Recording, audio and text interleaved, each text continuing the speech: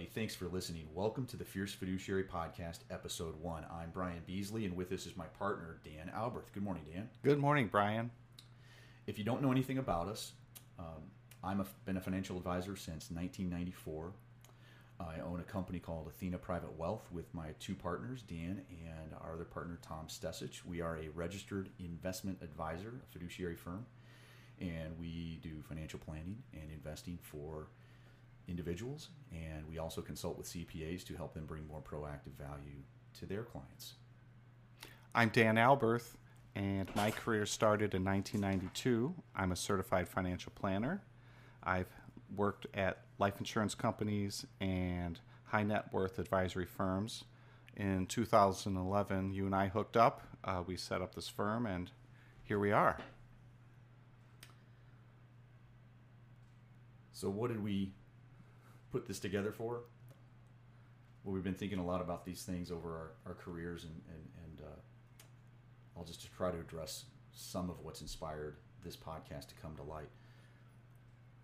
We live in the most advanced financial system in the world. And even the disastrous collapse of the housing and financial system in 2008, that could have far exceeded the Great Depression. But somehow we avoided that catastrophe, or at least it was delayed. And the stock market went on to new highs, peaking recently more than 4 times its low in 2009. The distant view of financial data says everything is pretty good in spite of COVID-19. But we still have problems. 70 years ago, my father's generation pretty much went to work and raised their families. They didn't generally have to worry about funding a 30-year retirement. Their employers handled all that for them. Their employers, GMAC in my grandfather's case, put money into pension plans. Teams of advanced mathematicians or actuaries determined how much GM needed to add to their plan each year in order to make those promises come true. They even had professional investors, teams of them that made investing decisions on those pension plans for thousands or millions of workers across the country. Their responsibility to make sure that the promises of the future came true for those workers. They had actuaries, investment managers, executives who hired them, or oftentimes a union did a lot of that. Those people were responsible for guarding the promises made to those employees, for making sure the promises were real. They were fiduciaries. Their task was to act solely in the best interest of those employees, to look out for them. Many employers succeeded in their role for more than a generation. Most retirees with those pensions had fixed incomes, but their incomes continued as promised. Even after GM declared bankruptcy in 2009, my grandmother kept receiving my late grandfather's pension until she passed away years later. Today, though, most workers, especially in the private sector, do not have pensions that guarantee their income during retirement. There are no teams of actuaries or investment managers making sure their income is sound. Most employees have defined contribution plans. All that's known is how much money is going in. There is no guarantee. The average employee is now responsible for all of it. Figuring out how much are they going to need? How much will they need to save from each paycheck? And furthermore, how will they invest their money this year and the year after that and the year after that? And even in their senior years, how will they invest that money to make their promise of financial freedom come true? When it comes to their finances, most Americans aren't equipped for even these basics. Then there's health insurance, life insurance, disability, long-term care. When it comes to understanding and being able to execute all these things successfully, there's a gap in this country. It can be confusing, overwhelming. Many of you probably feel very comfortable doing this all on your own. In fact, only about 25% of Americans say they seek out professional advice. And we probably won't change those numbers with this podcast, but hopefully we can make things just a little bit easier for people. So in this podcast, we'll be talking about personal finance, planning, and investing. And we recognize that these topics aren't everybody's favorite thing. To a lot of folks, it's a lot like going to the dentist. It's something to be put off and procrastinated on. But the truth is, it doesn't need to be painful. And in fact, going through the process of learning about these things and focusing on solving these problems or these questions and getting to the heart of the matter and then implementing those plans, you feel a ton better on the other side. You don't feel worse.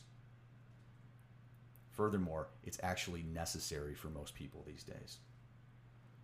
So, at its core, this podcast, Dan, we've been talking about this, and it's really going to be about helping people make better decisions, whether they're doing things on their own or whether they're working with an advisor. And our goal is to really help provide hopefully some knowledge and perspective so those people can make better decisions, and also shine a light on some real financial professionals, attorneys, CPAs, financial advisors, other people, to give people enough information that they can actually, if they choose to work with a professional, maybe they can ask some better questions and get the most out of those. And hopefully we can add some value. Yeah, and from my perspective, I guess putting my words to it, I feel like I'm doing this to share ideas and let people take advantage of our experiences. We've been doing this for a long time, and like you said, many people feel this whole conversation is like going to the dentist. I enjoy the conversation. I like numbers, and so I'm I'm different from the average person, and so are you. Maybe these folks can learn from our life lessons here, and I'm really looking forward to trying to put our thoughts into this podcast and share so that, we can help folks get their financial situations squared away. So when we see that process happen face to face with folks, and they go from completely disorganized to having very specific knowledge and understanding, they know exactly what they need to do. They know exactly what they're doing. They have a plan A. They have a plan B. When their risks are covered in case of those horrible things that happen in life sometimes.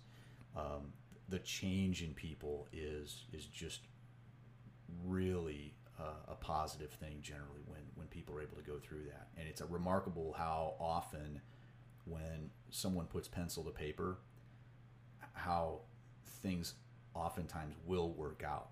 Sometimes there's a fear there that, I don't want to deal with this issue because I'm afraid of what I might find. Yeah, right, in the math. And the truth of the matter is, most people have the ability to reach that financial goal, whatever they may have. And if you catch these things early enough and deal with these issues, boy, you give yourself a lot of power to make a difference. Right. So for the young people, just starting out, if you're able to instill some discipline and have a better understanding of your financial situation, understand your income and your expenses, from the very beginning, you can put yourself on a good, safe foundation where you're not overspending and you understand how to live within your means. And I'm a little nervous on this first podcast, but I'm very excited. This week here, it's been fun getting up every morning. I've gotten up with a purpose to get to work, and so I'm looking forward to sharing our ideas and thoughts. Yeah, it'd be great to be able to hopefully take what we do on a day-to-day basis and spread it to more people. That's right. And that's hopefully going to be very, very satisfying. You and I really teamed up, like you said, about 9 years ago. And, initially we were part of a group of people all kind of doing their own thing. And then in the last 7 years, when we put everything together and really started to team up, we began working much more closely together, and to the point where now, you and I are basically working as a two-headed monster, working with each and every relationship jointly, and rather than being a commercial for us, the reason I bring that up is that teaming up is a challenge. Yes, it is, Brian. We are, we found that we're very, very different, and there's been tremendous value in that. But getting us on the same page of music and making sure that when we're working together, we're aligned. We had to have a lot of, hours and hours and hours of just one-on-one deep discussions to find that common ground of what's the right way to do things. What are some things that are universal? What are some principles that we both completely find to be true? And what are some guidelines that we can use to explain some of these concepts better, to give people a basis for making better decisions. And we've identified 8 so far.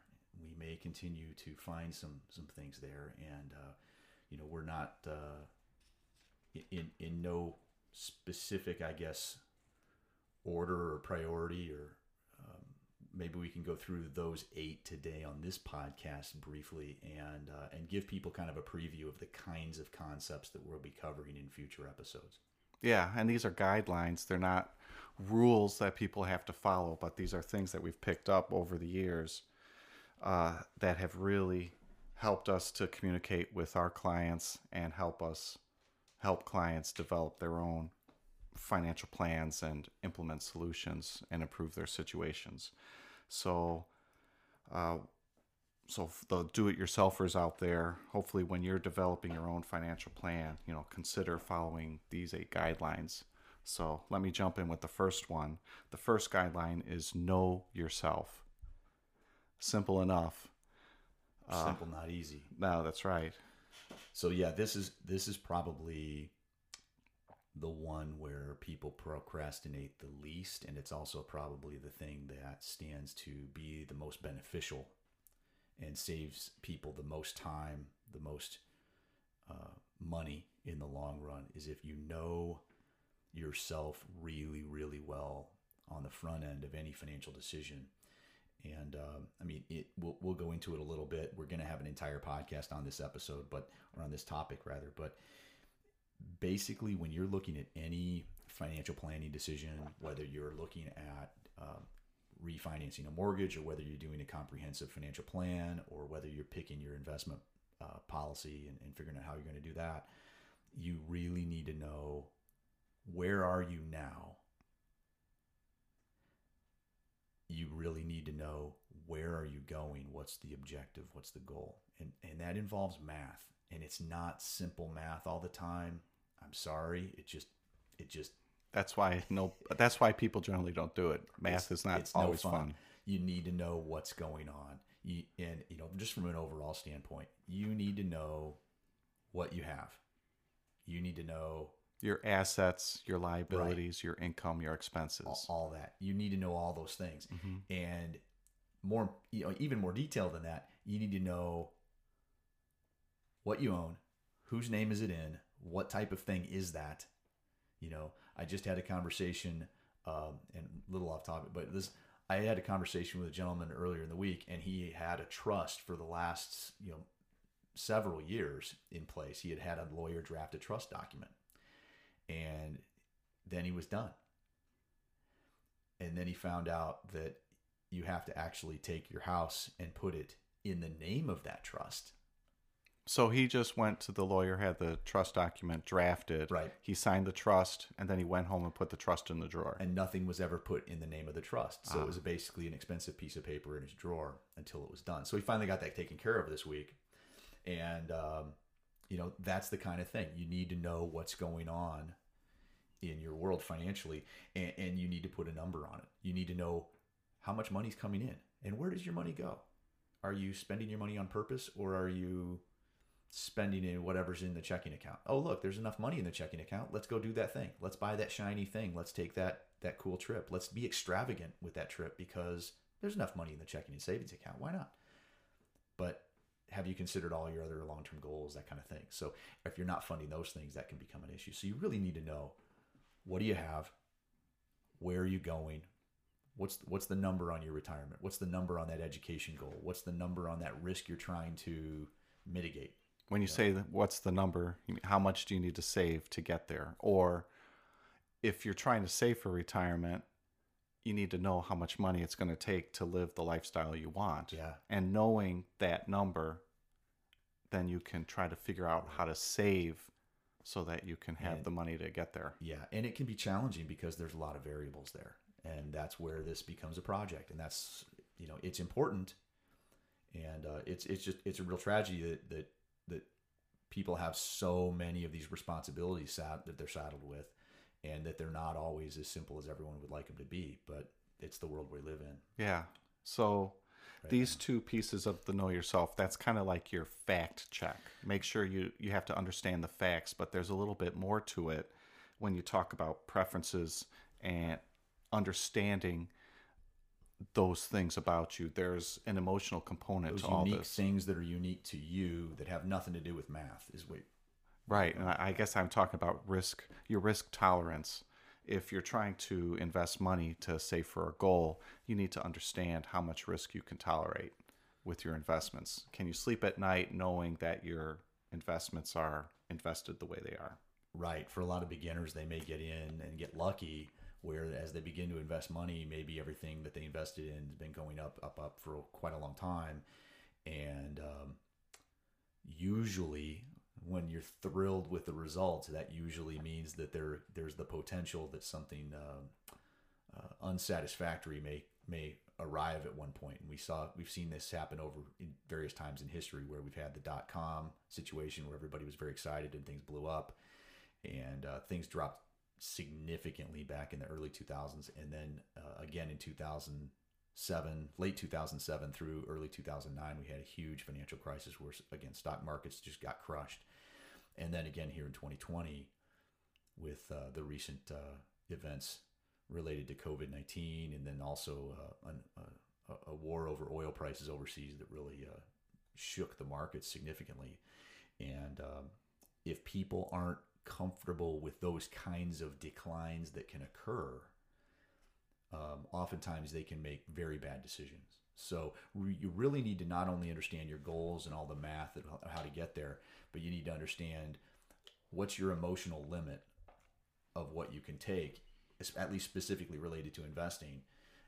But there's also other preferences that may be unique to various people. I mean, some people have philosophies on how they want to cover risks that maybe they could cover those risks with insurance. And some people have philosophies about that. They may say, hey, I want to have as much insurance as I can. Some people may have preferences that say, hey, I want to have certain insurance but not other insurance. People have preferences to live in the now. Sure. And sure. If they live long enough, they'll be frugal when they live, and they're okay with that. Other people are there's a movement called the FIRE movement, be super frugal and retire early. Okay. Type of thing, where you're living like really, really lean, but you're saving all your money, and that's another preference. That's another life choice. Sure. So I guess all those things you need to be aware of all those things on the front end before you get started with any of these planning decisions. Sure. And part of it, just one last thing, but then we can move on, is that I was thinking about as you were talking. Be honest with yourself. So the know yourself aspect, sometimes we encounter folks who have investments that they've held forever, that they've inherited stocks from their parents or grandparents, or their parent worked at Ford Motor Company, and so they continue to hold and own Ford stock in memory of their parents. Not to say that's bad or good, it's just to have an understanding that you're doing this and that is your preference, and you've got this this bias, I guess, that I want to hold this stock, I don't want to sell it, and it's emotional. And understanding that emotion, I guess, is kind of what I wanted to say. Yeah, and like you said, that's not a good or bad thing. It's just that being aware of that allows you to take that situation into account as you look at things like, what are my assumed expected returns? What are the risks of my portfolio? We've had that where we have clients for all kinds of reasons have an individual position or an individual investment that they really love and they want to hold on to. Sometimes it's because they just believe in that business and they want to own some of that stock, and sometimes it's because, like you said, there's some family emotional attachment there, and they really want to hold it. And as long as that you're aware of that when you're doing your planning, you can work around it. Typically, there's situations obviously where if you have 100% of your money in something, like I'm gonna pick on Tesla for a second. So Tesla Motor stock is a highly volatile stock historically. It bounces all over the place. It's a lot because it's a growing company and a lot of perceived potential there probably, and also some perceived risks as well. And if someone were to have, you imagine somebody that's 70 years old and they have 100% of their money in Tesla Motor stock, and then you find out that they have a very, very low tolerance for volatility. Those situations are at odds with one another. Right. You can't have, I'll use a cliche, you can't have your cake and eat it too. That's right. So if in those situations, you just need to be aware of it. But most of the time, it's no big deal. But you're right. All kinds of those preferences and limitations, you need to be aware of those. And if you're working with a professional, you need to make sure you communicate those to your professional, because they may not even think to ask those questions. But it is something that is very real. So the first guideline, know yourself. Know yourself. Where you are, where you're going, and understand your preferences. Second guideline, live within your means. Yeah. So this one is pretty basic. I tell you what, most people, if you talk to them, you said, hey, should you live within your means or should you not? They're going to everybody knows the right answer for sure. And, it can, at its basic level, most people understand, hey, you should spend less than you earn. Most people have no choice in the matter. But in our financial system, there is a thing called debt. There's these wonderful envelopes that come credit cards. Hey, we can give you free money or money now and you can pay us later. And there's a real temptation with that. And certainly there's lots of discussion all over the world about debt and how to get out of debt. There's podcasts that specialize in helping people that are in debt get out of debt. And that's a big piece of live within your means. And I think we've learned that there's actually another layer to that. You obviously should be spending less than what you bring in. But in the long run, it's still possible to stay debt-free and spend less than is coming in, and yet you're still living above your means. And what do I mean by that? Let's say you're bringing in $100 and you're spending $100. You're debt-free. You're living within your means, right? So what could go wrong? Well, you're spending all your money for the moment and you don't have any thought for the future is what I'm thinking of. Yeah, you need, if you know yourself and if you know your long-term goals, retirement, funding education, whatever, and you know what risks, those life risks that happen, disability, long-term care, your house burns down, your vacation gets canceled, your loved one passes away prematurely and they're the breadwinner for the household. All those kinds of things. If you've identified that those things are important to you, you need to fund those things first. And then live on whatever is left. Now, for many people, you have to prioritize a little bit. You may not have the resources to fund all the things you want to fund, but that's the discussion you need to have with yourself and not just go, it's in the checking account. Sure. I can go buy that shiny thing. And we meet. This is not something that happens with the average person. We actually see this as happening to be more and more of a problem with people with high incomes, where their incomes have gone up, they've gotten raises, they've gotten promotions, and life is good. All their friends are driving shiny things, living in shiny things, and gosh, they deserve it. I mean, they've worked so hard. But you do the math on what they're putting into their retirement, and there is no bloody way they're going to be able to sustain that lifestyle if they keep up the behavior they're doing. So please, people need to hear this. You need to fund your long-term goals first and then live on the rest, and you will be infinitely happier in the long run. Don't spend all your money on the now. Is that another way to say it? It's another way to say it. Yeah. Number 3, if you're taking notes, there's a story, and it's been now put into multiple versions of this story. So I'll provide one. There's a college professor, and he's got a stadium-style seating in his classroom, in this college classroom, and on his island desk that he lectures from, there is a very large pickle jar. And he reaches behind the counter and he pulls up, and he's got a big basket of very large rocks. And he proceeds to put the rocks into the pickle jar until the pickle jar can no longer receive any large rocks. And he says to the class, "Is the jar full?" And some kids, as you expect in a college class, look around and say nothing and snicker with one another, knowing that this is probably a trick question. And some kids go, "Yeah, it looks full to me." And some of the kids go, "No, it's not full." And so you have this disagreement, and he nods, and he reaches and grabs a second basket and brings it up, and it's got smaller rocks. And he proceeds to pour them in and shake the pickle jar until all the small rocks find their way into the crevices between the large stones. And finally, he has all the small rocks in the jar, and there's no more room for any of those small stones. And he says, "Is it full now?"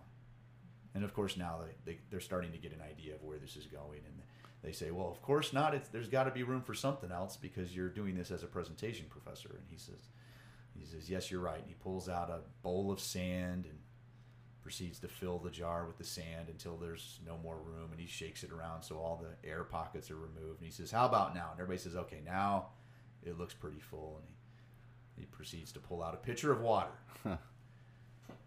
and then pours the water, and everything settles even further until there's absolutely no more air left in that jar. And he says, "Now what if you were to start with the water and then go to the sand? Would there be room for all these things in there if you start with the small stuff?" And of course the answer is there's no way.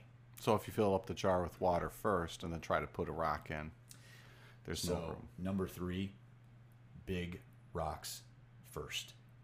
You need to prioritize your efforts. We only have so many hours in the day, especially with work and kids and life and all the chores we have to do. If you're going to sit down and think about your finances a little bit, you're lucky if you get an hour a week to focus on these issues, especially when it feels like going to the dentist or you have to do math. I mean, good Lord, math is horrible. So you need to make sure you're prioritized. And there's lots of ways to think about that, but you need to, generally you want to focus on things that are important to you. You want to focus on things that are potentially a very large impact on your life and not major in the minors. We see that from time to time where somebody is just fixated on a little thing in their account, and they have an account somewhere, and they have maybe a tiny little bit of their money is in one stock, for example. And it is just a thorn in their side, and it just captures their mind, and they focus so much energy focusing on something that literally could go to zero, and it won't matter in the grand scheme of their life. And they just really get emotional about those things, and it's just a waste of energy. So you need to focus on the big things, the big controllable things, that kind of thing that's coming up. But you need to focus on the big things first. Don't major in the minors. I mean, it's a life lesson all its own, but you want to major in the majors. So put the big rocks in the jar first. You'll get some traction. You'll have some big impact, and then you can kind of go to the next biggest thing. That sounds good. That sounds good. The next one, guideline number 4, ask until you understand. Ask until you understand. This is a great one when you work with other advisors or as you are doing your own research, or even between spouses and other family members as you're looking at implementing a strategy or a solution to solve a financial problem or to plan for a financial goal. If you're implementing something, you're putting an insurance policy in force, you're taking some action in some fashion, you've got to understand in general what this thing is.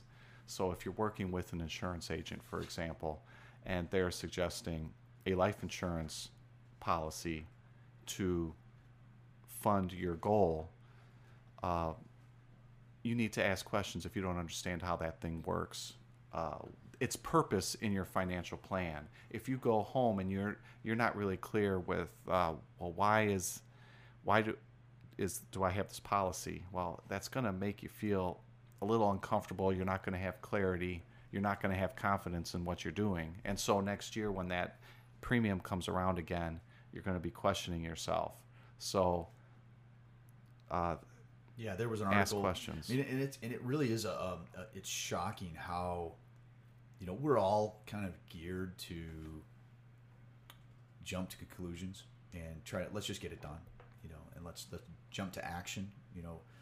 Ready, fire, aim has been said. I've heard that. So, and we've seen it even lately. There was an article just earlier this week in one of the financial publications via their website, and there was an article about how in the last 3 months with this COVID-19 crisis, many Americans have sought out to increase how much life insurance they have.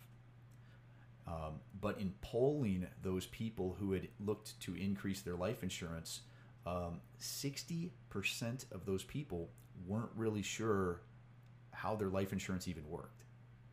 And you want to talk about a dangerous situation. I mean, here you are spending however much money you are on buying a financial instrument, piece of insurance, and you still don't know what it is or how it's going to affect you or whatever. So it's potentially a real problem. So don't be afraid to ask what you think is the stupid question. The only stupid question you could possibly ask yourself or an expert is the question that your ego won't ask. Yeah. Go ahead. I was just going to say, in addition to understanding, you can use this guideline as far to help you with in the household when you're talking with your spouse. If your spouse doesn't understand, your spouse should be empowered to ask. And it's just having that conversation, having a back and forth, right? Getting that general knowledge helps you feel more confident, and you're able to move forward confidently. Yeah, I was just on a leadership call yesterday, and with a Zoom call, like many of us are using these days, and that kind of idea came up as well, where a lot of times when we're trained to instantly react. Someone gives you some information, if that information might be good or bad, but if somebody gives you some bad information, our emotions happen first as we get that information, and our mouths are usually hardwired to our emotions. And the danger there, as you mentioned, as you're dealing with other people, is if you get some bad news, you want to kind of, the advice that we were given on the call is you want to just kind of nod. I hear you. Maybe ask a question was the second one. And that just hit right aligned with this. You need to ask questions, because if you're nodding and somebody gives you bad news, you can ask a question, and it gives you a chance for that emotion to kind of subside and stay calm in a situation. And when you're dealing with financial situations, you're going to experience stress from time to time. Sure. And understanding that it's okay, you're going to feel that emotion, but you need to kind of even as a physical representation of what's going on. Just start nodding your head and then start coming up with questions that you can ask. And as you begin to ask those questions, you'll get the answers. And when you get the answers, you'll calm down, you'll be able to address the situation, and then move on. So this isn't just for those planning decisions when everything's calm and everything's fine. Life's going to hit you. The markets are going to happen. World events are going to happen, and it's going to affect your finances, and you're going to be in stressful situations sometimes, having to still deal with these responsibilities. Ask questions until you understand what's going on, calm down, and then you can take the appropriate action at that point. But it's really important. So be very thorough and don't just go and do something based on your trust with an individual. If you're working with a professional, there's a lot of folks that say, well, that's okay. I mean, they even make parodies of this on some advertisements on television. My advisor just knows about this stuff. And, that's commendable that you trust your advisor. That's wonderful. And they're probably trustworthy. Most of them are. But you still kind of ought to understand some things. So if we were to give somebody some basic things, do you really need to understand like how the sausage is made? You don't need to go down the rabbit hole. No.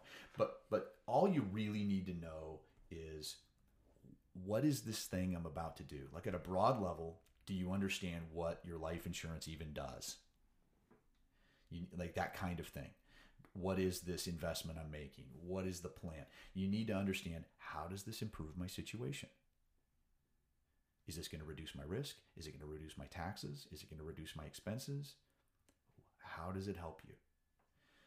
You also need to know the potential risks. What could go wrong? And what are the expenses, I guess, in line? What are the risks? Yeah. What are the expenses? You need to know those things. And then you need to have an idea of any potential basic tax consequences or tax benefits. From a financial standpoint, it's, what is it? How does it improve my situation? What are the potential risks? And what about taxes? If you understand those four things, you're on your way to having a basic understanding of what's going on. And I think that's probably good enough for most people.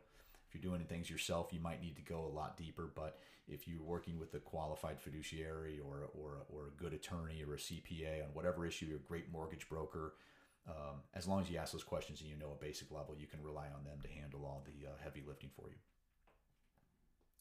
So on the front end, those initial four things are really good on the planning side. And then there's four more guidelines that are really helpful on an ongoing basis.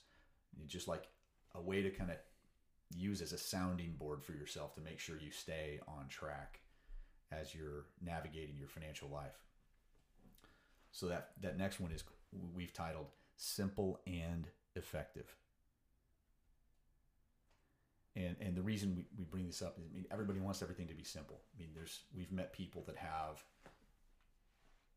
multiple homes, watercraft, high incomes, multiple vacations a year, 4 kids,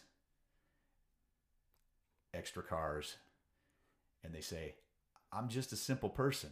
I live a simple life. And, so we all want to be simple. We all want everything to be simple. And the truth is, you don't want life to get overly complicated. We prefer simplicity as human beings. Yeah, you say effective because whatever solution you're implementing, you want it to get the job done. So if you have 2 potential solutions in front of you, 2 potential options to address a financial goal, and you're evaluating both of these, one is very simple and straightforward, and it gets the job done. And you have another one, your other option is something that's much more complex. It has moving parts. It's something confusing. It's confusing. You don't quite understand. You can't quite explain it to your spouse, and it gets the job done. When you're faced with those 2 types of choices between those 2 types of A and B, choose the simple. And generally, I think most people would go to the simpler thing. That's just how we're hardwired. For a fact. At the same time, there are situations where you don't want to be overly simple. I mean, there are situations where you have a choice between one thing that's simple and you have another thing that's simple, like really, really even simpler. It still may not be effective. Right. Don't throw all your money in a checking account, your retirement money. It's super simple. I'm just going to earn all my money, throw it in the checking account. I'm going to earn my simple. 0.1%. And, you know, that may work if you save enough money. Sure. But, boy, your lifestyle is going to take a hit at those rates of return. So, yeah, you don't want to – you want to err towards simplicity where you can. I mean, if you're going to add complexity, and we've had this conversation, if you're going to add any complexity to your financial situation, an extra account, a new legal document, a new insurance policy, a new investing strategy, whatever it is, if you're going to add some complexity, you want to make sure it's going to be effective and it's going to actually increase value in some way that exceeds what you want the value to be bigger than the hassle. Right. Of going through that complexity. So you don't want things to be too complex, but you also don't want to be too simplistic. That's right. That was what you had used when we were looking behind the scenes. We were talking about being simplistic. Yeah. We avoid being simplistic. Be simple and effective. Right. So number 5, simple and effective. If you do that, that'll help you make better decisions in the long run. Number 6. Focus on controllables. Each of us has only so much money, only so much energy, and so much time. And you can see that all over the world in all areas of life. You can see people that are focused on what they can do. You can control your response to things. You can control your expression on your face. We can control sending emails, asking questions, saving our money. What are we going to spend on? We have some things that are within our control. And then there's other things out there in the world that we absolutely cannot control. And in the financial world, there's a long list. And you can see all over the TV, magazines, TV, cable TV channels, financial websites. There's a lot of focus on actually things that are completely not within their control. The market's going to do what the market's going to do, and we can't control that. Can't control the markets. Spending your energy trying to figure out what is the market going up or is it going down today, and focusing all of that energy. I mean, you might be a business owner or you have a job, right, and your job is, and you have a family life, and you want to put your energies toward those other things and not spend your time watching the market. But it's not that your financial planning isn't something you should focus on. It's that you don't want to focus on the parts of the financial world that are completely uncontrollable. You don't want to focus on events. You don't want to focus on interest rates. We don't control interest rates. We don't control what the stock market's going to do. No one controls global headlines and global events that happen, the weather, natural disasters. I mean, viruses. We have no control over those things. They're outside of our control. But where you can make the most of your energy, your money, and your time is to focus on those things that are controllable. Okay, so take an investment account. So you've got a client who's investing. They're putting money away. They're saving for retirement. Right. And they are focusing on the markets all the time and getting emotional about what's going on, about various stocks. And they're really keeping their attention and their eyes focused on the TV screens. What should they be focused on? Some of the things they can control is they can control how much they're funding those accounts. They can control how much risk they're taking in those accounts. To a great extent, the IRS has provided us with all kinds of ways to minimize the taxes that we're paying on interest and dividends and capital gains in those accounts. You can control. So what you're saying is the expenses of your accounts, for example. So you can focus on those things that are absolutely controllable. And yeah, are there trade-offs out there? Sure. But you can focus on those things and achieve a better result than you're focusing on trying to focus on return that you don't control. And our next topic will touch on this a little bit as well. But you you just don't want to focus on, what do I do because XYZ company had a fire in a major facility this week? Or what's going to be the result of, what if this happens? What if that happens? It's just it's maddening to a point, because you can put yourself, if you're focusing on things that you can't control, you can get yourself to a point where you're just living a guessing game. Yeah. And that is no way to live. Like you said, we only have so much energy and life to live. You don't want to waste it on things that are completely uncontrollable. And Sure. Even outside of finance, we see this happening all the time too. Well, the weather. You can't control if it's going to rain or not, and we don't know if it's going to rain or not. Right.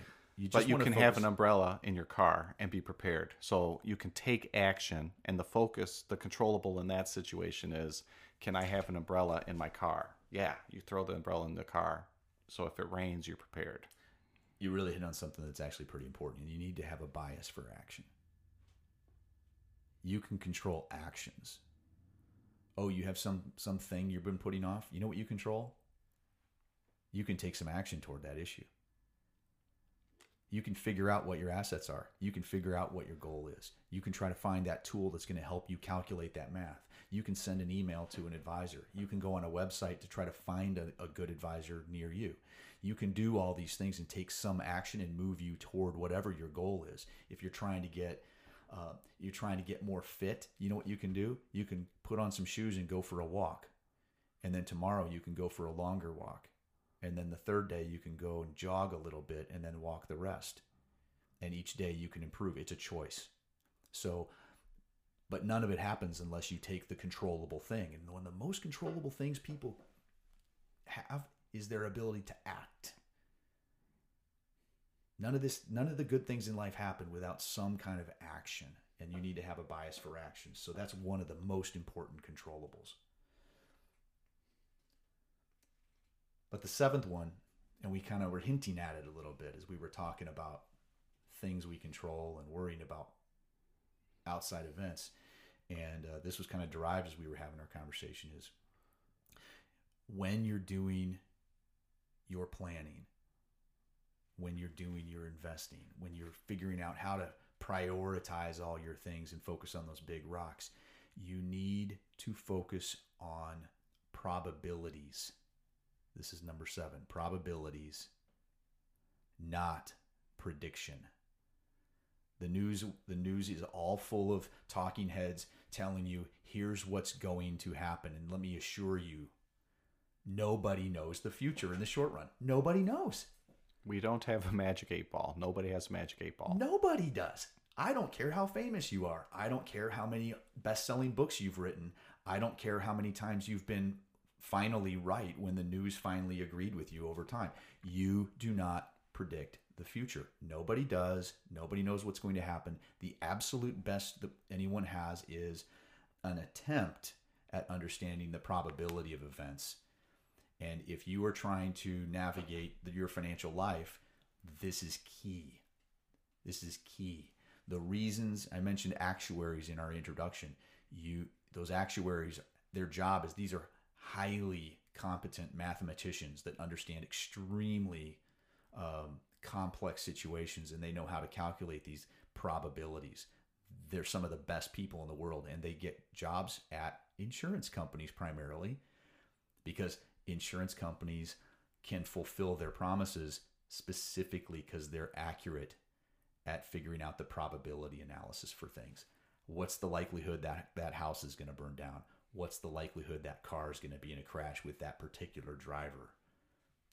Probabilities are, and there's a whole book that was written on our relationship with understanding probability and risk, and we'll cover it in this podcast later on. But you need to focus on probabilities, not trying to figure out, hey, what's gonna happen next week? What's the best stock that's gonna happen tomorrow and is gonna have like the greatest news? Hey, is there gonna be a recession? Is there not gonna be a recession? Is the market going up? Is the market going down?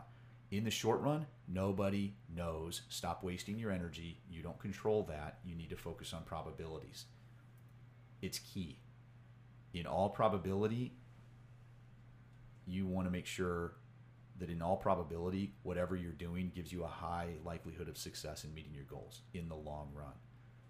But please stop pretending that people know the future. They just don't. And it's just I mean, I understand there's a ratings game out there in the media where if you can get enough people to watch your show, you can sell more advertisements, and that's how you pay your broadcasters, and that's how your publicly traded company that owns your network makes money. And drama sells. So if they can tell you, hey, this is what's going to happen next week, you won't remember whether they were right or wrong because there'll be another person on next week telling you what's going to happen the following week. Or they'll argue, and you'll have two people that think exactly the opposite thing. So you're not getting value out of focusing on prediction. Yeah. The last one, number 8, that we've identified, ask who, not how. Ask who, not how. This basically says don't reinvent the wheel. So when you are considering taking action in your financial plan, sometimes there are things that need to happen, but you don't have any expertise or knowledge in how to get it done. And so rather than asking the how question and going to the library or doing research to figure out how to draft your own trust, for example, ask who instead. Consider asking who instead, and find that attorney who does that very thing that you're hoping to accomplish. Even though there's a fee for those services, it's well worth the fee because your time is valuable, and these professionals are, they're highly competent and can get the job done for you. Yeah, it's a no one of us is as smart as all of us. You and I found that. I mean, we're both competent at our job. We both are experienced at our job, and we've found that two of us was better than either one of us. Absolutely. In working as a team, and we found that to be true. And there's no reason that everybody else can't have their own team. You might have a team where you only bring a player onto your team temporarily. You might hire a mortgage broker to help you out with a mortgage, and they may know things you don't. They may have found shortcuts to save you time that you don't know about. I mean, you deal with an expert, it's usually, a lot of it comes down to time savings. I mean, eventually you can figure out how to do something, just about anything. But do you really want to put that much effort into getting to that level when you can simply say, hey, how do I do this? And somebody says, oh, you just do that. Right. For me, I'm not mechanically inclined. So if it comes to installing a light switch, I'm not going to play with the electricity in my house. I need to call an electrician to get that job done. Could you learn how to do it yourself eventually? Yes, I can, sure. But that's not my comfort level. 14,000 YouTube videos later, and 85,000 trips to Ace Hardware. That's right. You'd be just fine. But there's another layer to it too. To this ask who, not how. It's not just finding an expert. A lot of times you can leverage technology and make life really, really faster, easier, cheaper, better by leveraging technology. And so we say ask who, not how. You're going to do something, you're thinking about making a decision, you're not sure how to get something done, say, I wonder if somebody's already figured this out. Maybe they have. For my own situation like that, I use QuickBooks, and I was a slow adopter at using QuickBooks at home for my personal finances. And it took a little while for me to figure out that I could actually have my transactions from my credit cards be downloaded directly into QuickBooks. Yeah. And I was doing it by hand and sometimes it would take an hour to go through my expenses every weekend. But having that ability to download, it was automatically done. I took no time. I just figured out how to do it. There was a learning curve on the front end, but afterwards it made, balancing my checkbook and planning even my in own our own personal practice, finances. we've leveraged technology dozens of times, many now on a daily basis, where we're leveraging technology to make life simpler, easier, cheaper, better, more effective at solving problems that we have. So there's just solutions out there. don't be afraid to seek out an expert or seek out a technology solution to save you time, because back to those controllables, you've only got so much energy, you only have so much money, you only have so much time in this life. So do what you can and take advantage of that. So those are the 8. Those are the 8 guidelines. You're going to see them. We're going to be talking about them over and over and over again. It's a great litmus test for any financial decision, is to just hold up your situation to those 8 guidelines and make sure you've done them. You want to move on to some Q&A? We got a couple questions. Yeah, we've noticed there's some Q&A. We're both pretty active on social media. There's some there's discussion forums on investments out there, and been pretty active, especially in the last 6 or 7 months on social media to I guess to get a lay of the land and understand what people are actually thinking. It's really easy to fall into a situation where we're only dealing with our own clients and our own families and friends, and we get an idea that and I think most people are guilty of this, is that you live your life and you interact with who you interact with, and you may get an inaccurate picture of what you may find you live in a bubble. You're living in a bubble, and you don't realize there's something bigger and different happening out there. You may get an inaccurate view of what average is. I've met people who think they live an average life, that they're an average normal family, and they're in the top 2% in America in income and lifestyle, and it's just not the case. They're not average. And getting it into a place where we can interact with literally thousands of people has been a real eye-opening experience, and we've identified probably some of the most common questions, and we'll touch on a few of them today, and then we'll obviously hope to hopefully people will get back to us and say, hey, what about this? I have a question. What about this question? And send us and interact with us on social media for those. But yeah, I think this is a great forum, this podcasting forum, so that when we identify questions that we see our clients asking a lot, we can bring this out there in this format. Right. Or if we're seeing podcast posts, or social media posts, this is a great way for us to kind of identify questions that appear to be out there. And then, everybody's welcome to reach out to us directly, ask questions, and we can do our best to answer those questions. Right. I'd say I'm going to touch on 3 of them here. I'll just go in order of some of the more common ones we've seen, at least on social media. For those people who are beginners, it's not uncommon to see someone approach a group and say, I'm just getting started. I know nothing. How do I get started? And they'll ask a really broad question. I mean, it's a tough question when it's that broad, because a specific question is much easier to answer.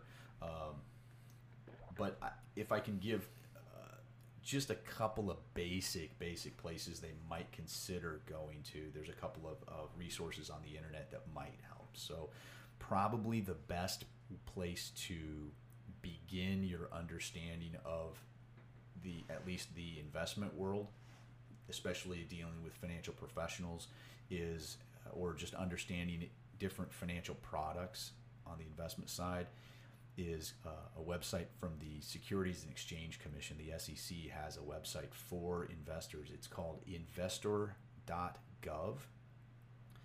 If you go to that website, there are resources to help you understand and get oriented to what is a stock, what is a bond, what is a mutual fund, those kinds of things, as well as what are the various types of financial professionals out there, how might they get compensated, what are the questions I need to ask people when I meet with them, what are the things, just basic stuff to get people oriented to that investing side of things. That seems to be the most complicated thing that creates the most confusion with people, is some of the language and the vocabulary there. And investor.gov is probably one of the best resources for that. That's more of an educational tool. It's not sponsored by any kind of financial institution that has an agenda to try to sell a product. Yeah, that's why it's my favorite. The SEC is the regulatory authority for all things investing. So it's it's a credible resource for people to get accurate information on the basics. And really, I mean, I would recommend that anybody, you could be a deca millionaire and you still might learn something on there. You might have, you could also be a brand new beginner just getting started and get on there and get oriented. It's just a really, really safe place to start, and you don't have to worry about, is this accurate? Are these people licensed? Is this, what are they trying to sell me?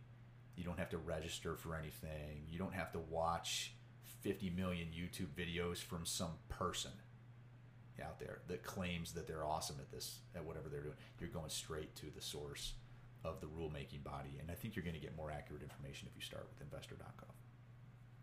The other thing is, if you're getting started, the next question that comes up is, how do I find an advisor? And there's a million answers to this question. You can ask your friends for good referrals. You can ask around, and that's oftentimes an effective thing. What you'll find is almost anybody that has an advisor that they've had for more than 3 years, you know what? They're happy with their advisor. So that's a little bit more challenging, because almost everybody who's had somebody for 4 or 5 years likes their advisor. Otherwise, they would have fired them. So referrals are helpful, but also another way is there's some organizations out there. There's the CFP board that has a search tool on their website for all certified financial planner professionals. There's the Investments in Wealth Institute that has other professionals and a search list in there for different professionals. For people like us, for registered investment advisors that are independent, Charles Schwab has a site, and it's forgive me, this is a long website, so if you're taking notes, the website is Find Your Independent Advisor. That's advisor with an OR at the end. So it's findyourindependengadvisor.com. And if you go to that website, there are thousands of independent advisors that work with Charles Schwab, and there's nothing but a zip code search. So at least last time I was there, I looked. So if you go there, type in your zip code, you'll get a list of the people near you, and then you can go from there and give you a short list. So those are all people that act as fiduciaries. They typically will be compensated by fees, and that's one way to potentially get started. The other real common question is about learning.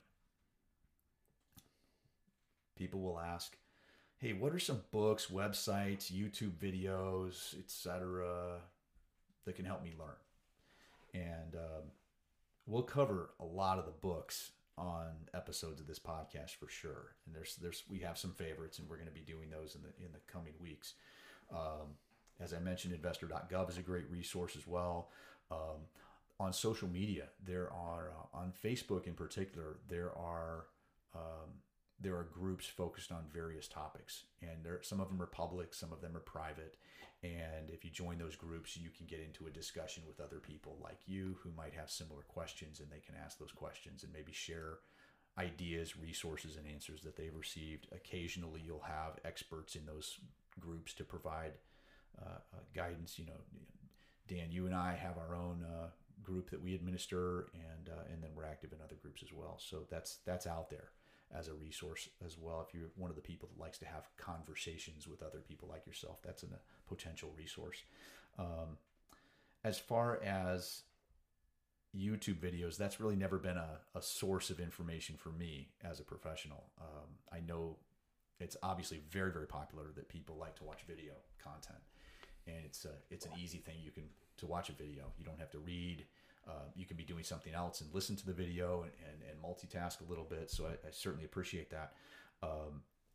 What I've seen, at least in the types of YouTube videos that often get shared, is, at least on social media, is many times it's not a licensed professional.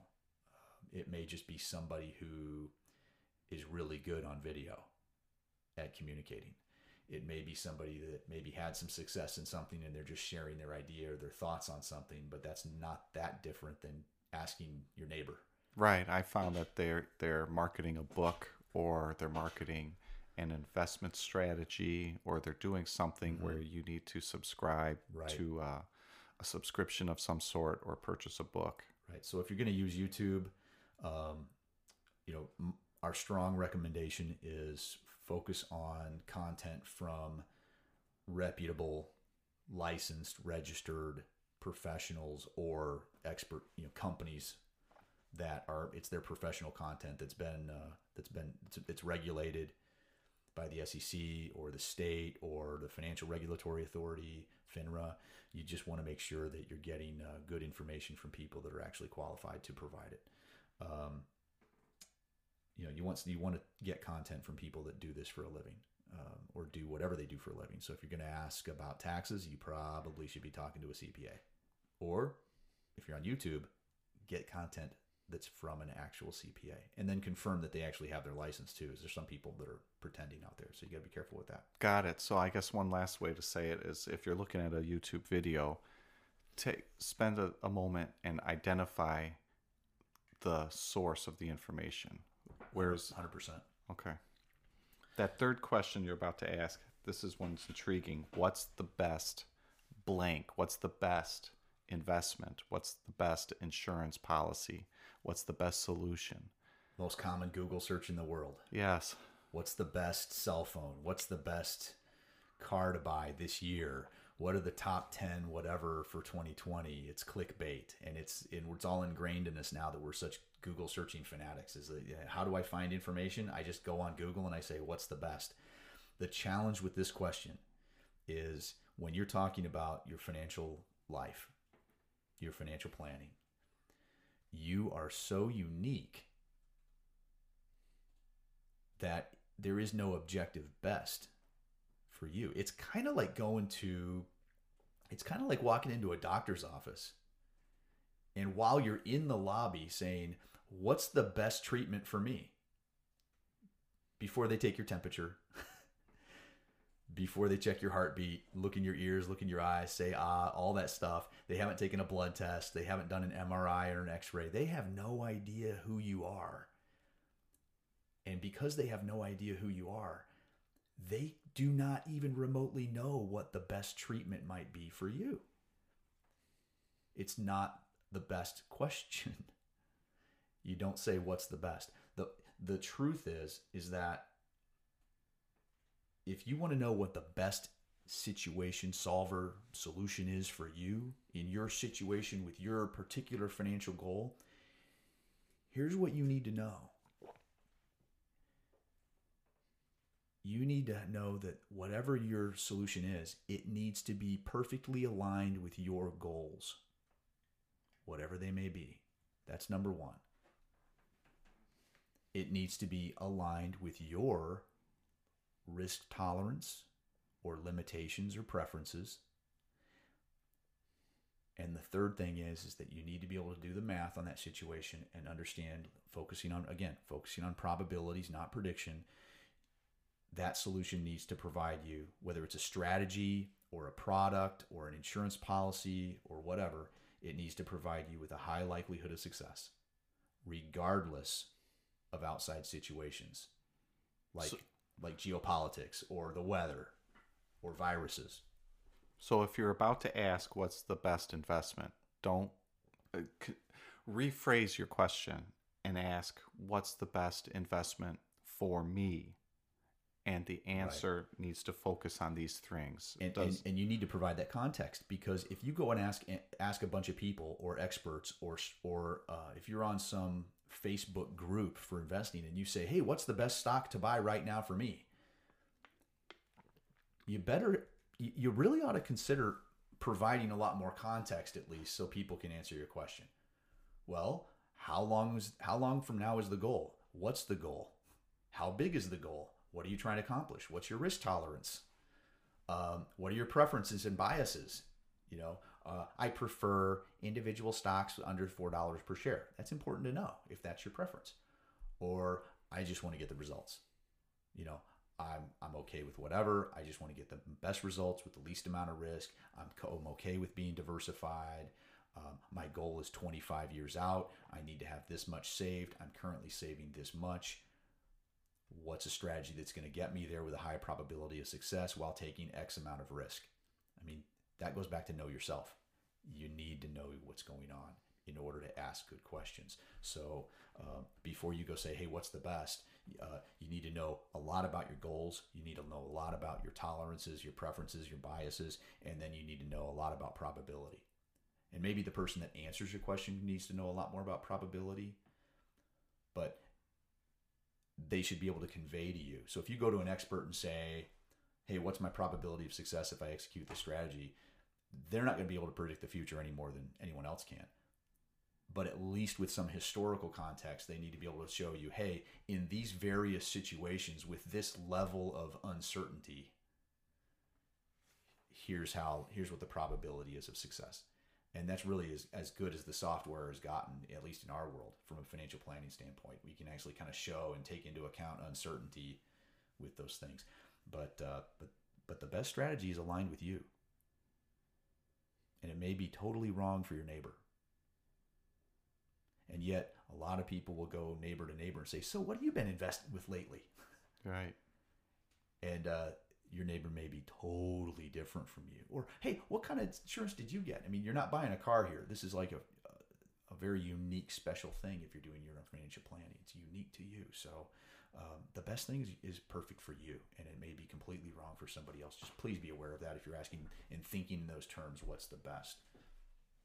Cool. So, I guess getting back to that medical scenario that you were just describing, if you were asking my neighbor what's the best medicine for their ailment, and they say penicillin, and that's the best medicine. I'm allergic to penicillin, so penicillin certainly isn't a solution for me. I can't take penicillin.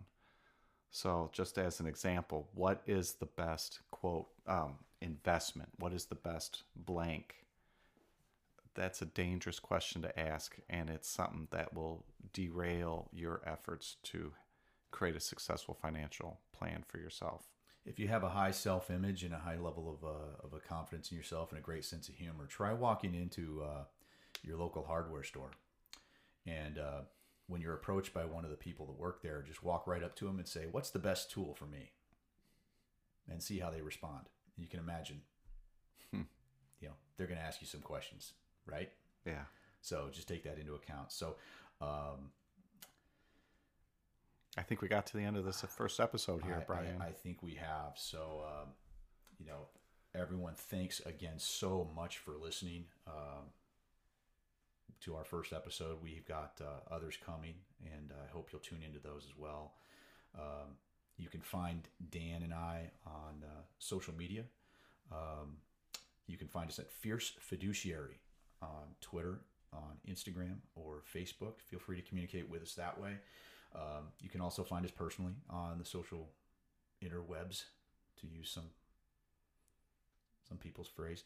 I'm Brian C. Beasley on most social media. Dan Alberth, that's ALBERTH. Alberth. ALB as in boy, ERT as in Tom, H as in Henry. And you're on... I'm on Facebook. Facebook. Are you on LinkedIn too? I'm in LinkedIn as well, yes. Okay, so you can find us on social media. Please give us feedback. Please give us questions, comments, cheap shots, anything that would help us make this podcast better and more enjoyable for you. Just want to do a special shout out on this first episode to Jocko Willink and Gary Vaynerchuk, also known as Gary V, on social media, just for the inspiration to even try podcasting. It's something that we had not considered, and they were absolutely instrumental in inspiring us and encouraging us to do that, even virtually, although we don't know them personally yet. But lastly, thanks again so much for listening. Until next time.